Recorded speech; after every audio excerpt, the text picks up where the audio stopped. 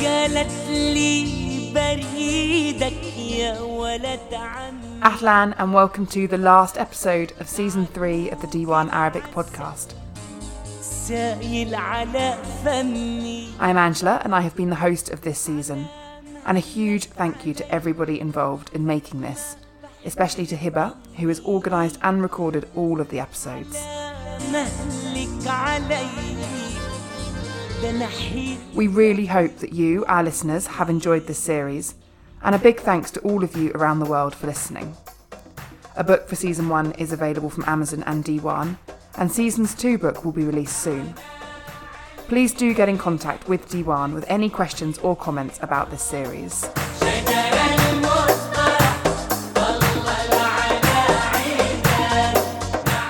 This final episode is with Adnan, who is talking to Hiba.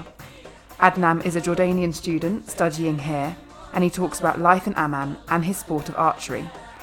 He's a member of the first archery club in Jordan, so this is a great choice for those interested in sport. Also, do listen to Patrick's episode as he discusses another sport. For the final time of season 3, we really hope that you've enjoyed all these episodes, and good luck for the rest of your Arabic journey.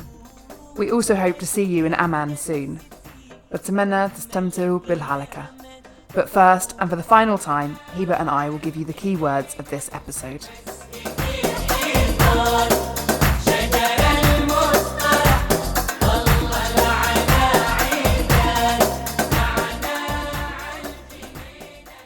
معمرين. Old. دار النشر. Publishing house. قوس. A bow. أبرز. Most notable. مختص. Expert. رابطة. Association. ركوب الخيل. Horse riding. دراجات. Motorcycle. كشافة. Scout. يبدو. Looks like. وجهتي. My destination.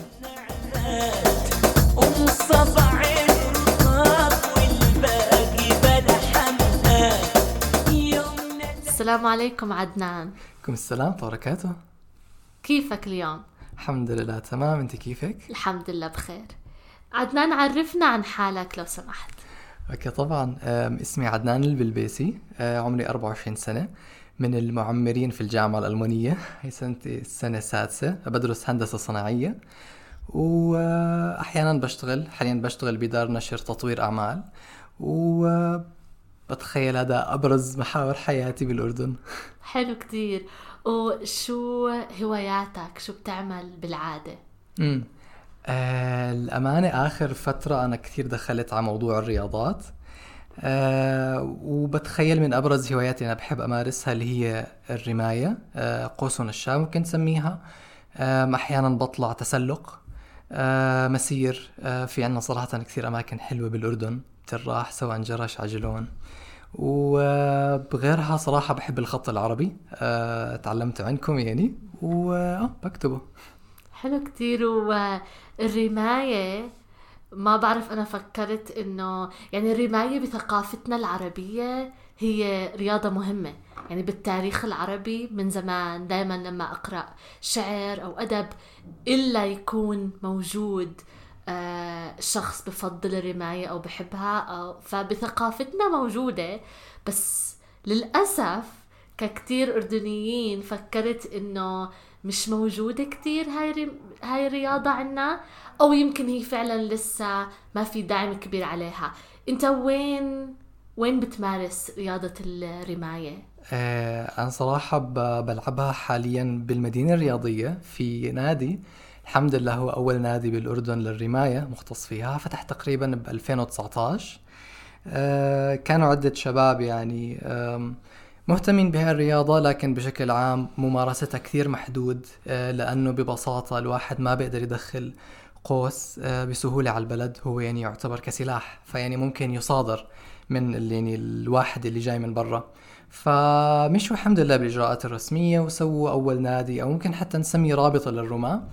الحمد لله أيام موجودين بالمدينة الرياضية تقريبا بيعطوا إنه حصص 5 مرات ل6 مرات بالأسبوع، فإشي كثير كويس، والأمانة كثير ناس بتيجي. تخيل صراحة كلامك صح، يعني مع إنه كثير مثلا لما كنت أنا صغير بتذكر إنه بسمع مثلا هذا الحديث إنه علموا أولادكم إنه الرماية وركوب الخيل، وكان في اللي هو السباحة والرماية وركوب الخيل. صح، سباحة والرماية وركوب الخيل، لكن إنه الناس ما بتقدر تمارسها.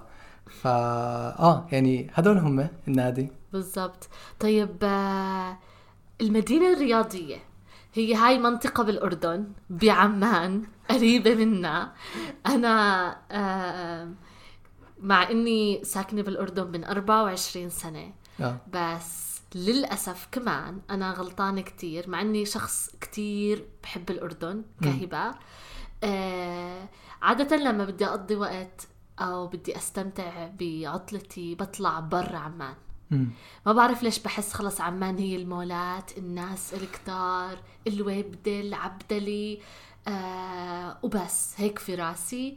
بس فعليا بس من شهرين كنت كمان بحكي عن الرياضة مع صديقتي، وكانت هي مهتمة أكتر مني طبعا وبتعرف أكتر عن الرياضة الأردنية، فحكت عن فريق النشميات مثلا، فريق كرة القدم للبنات، وحكت لي عن المدينة الرياضية إنه في هناك كتير أماكن ممكن إنك تقضي عطلتك فيها، زي في دراجات بأماكن ومساحة تكون أمان أكتر من الشوارع، أماكن للبسكليتات.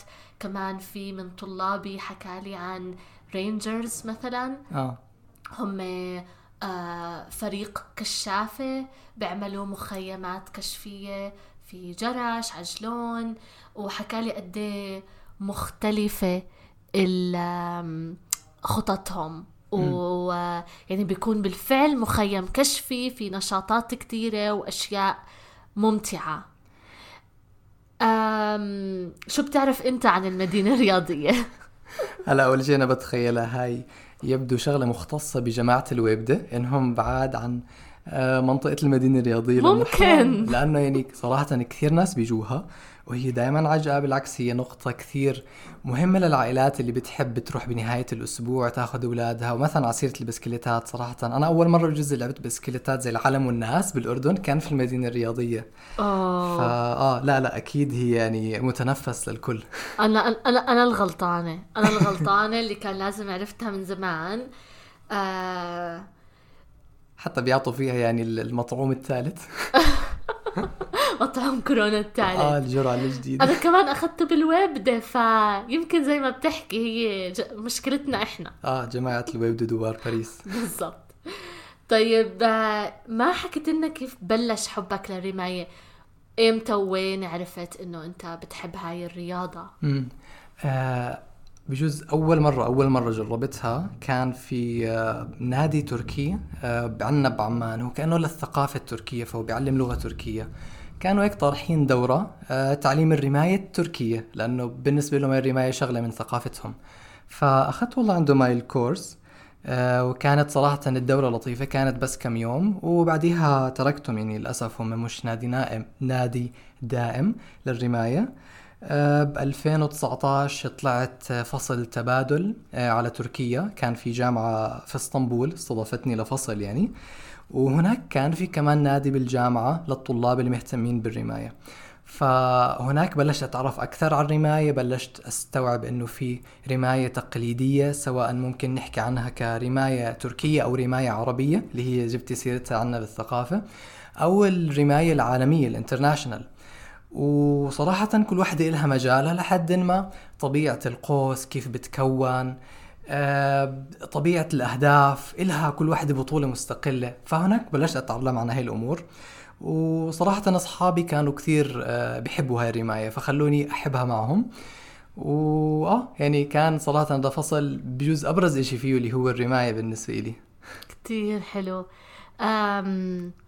في سؤال مهم عندي، في النادي هون اللي هو يعتبر يمكن أول نادي للرماية بالأردن. ممكن مين أكتر البنات أو الشباب بيمارسوا هاي الرياضة؟ هلا بتخيل الشباب نظرا زي ما هم دائما أكتر ناس في أي مكان للأسف.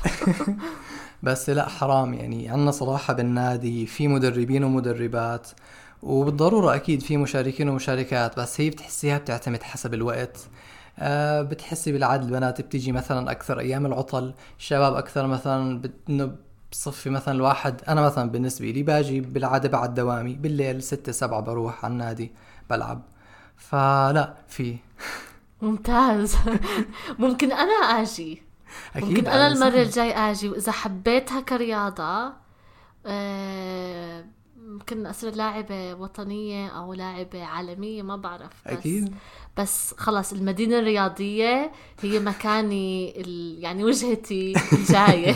لازم تستكشفيها. أكيد إن شاء الله. فشكرا كتير عدنان. العفو يا رب. شكرا على وقتك. طالب طموح وما شاء الله مواهب كتيرة. حتى اهتماماتك مختلفة عن تخصصك بالجامعة، فكانت فرصة كتير سعيدة إلنا هون في ديوان إنه نعمل معك أول حلقة بودكاست مع طالب أردني. شكرا. أنا صراحة انبسطت جدا إني كنت متواجد بهاي الحلقة.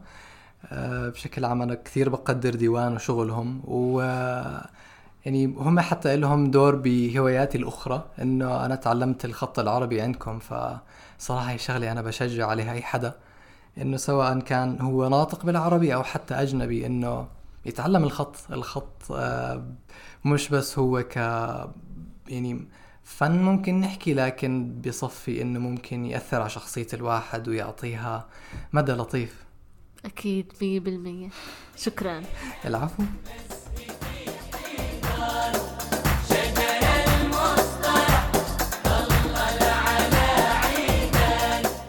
Please do check out the accompanying book if you are interested in exercises related to this episode.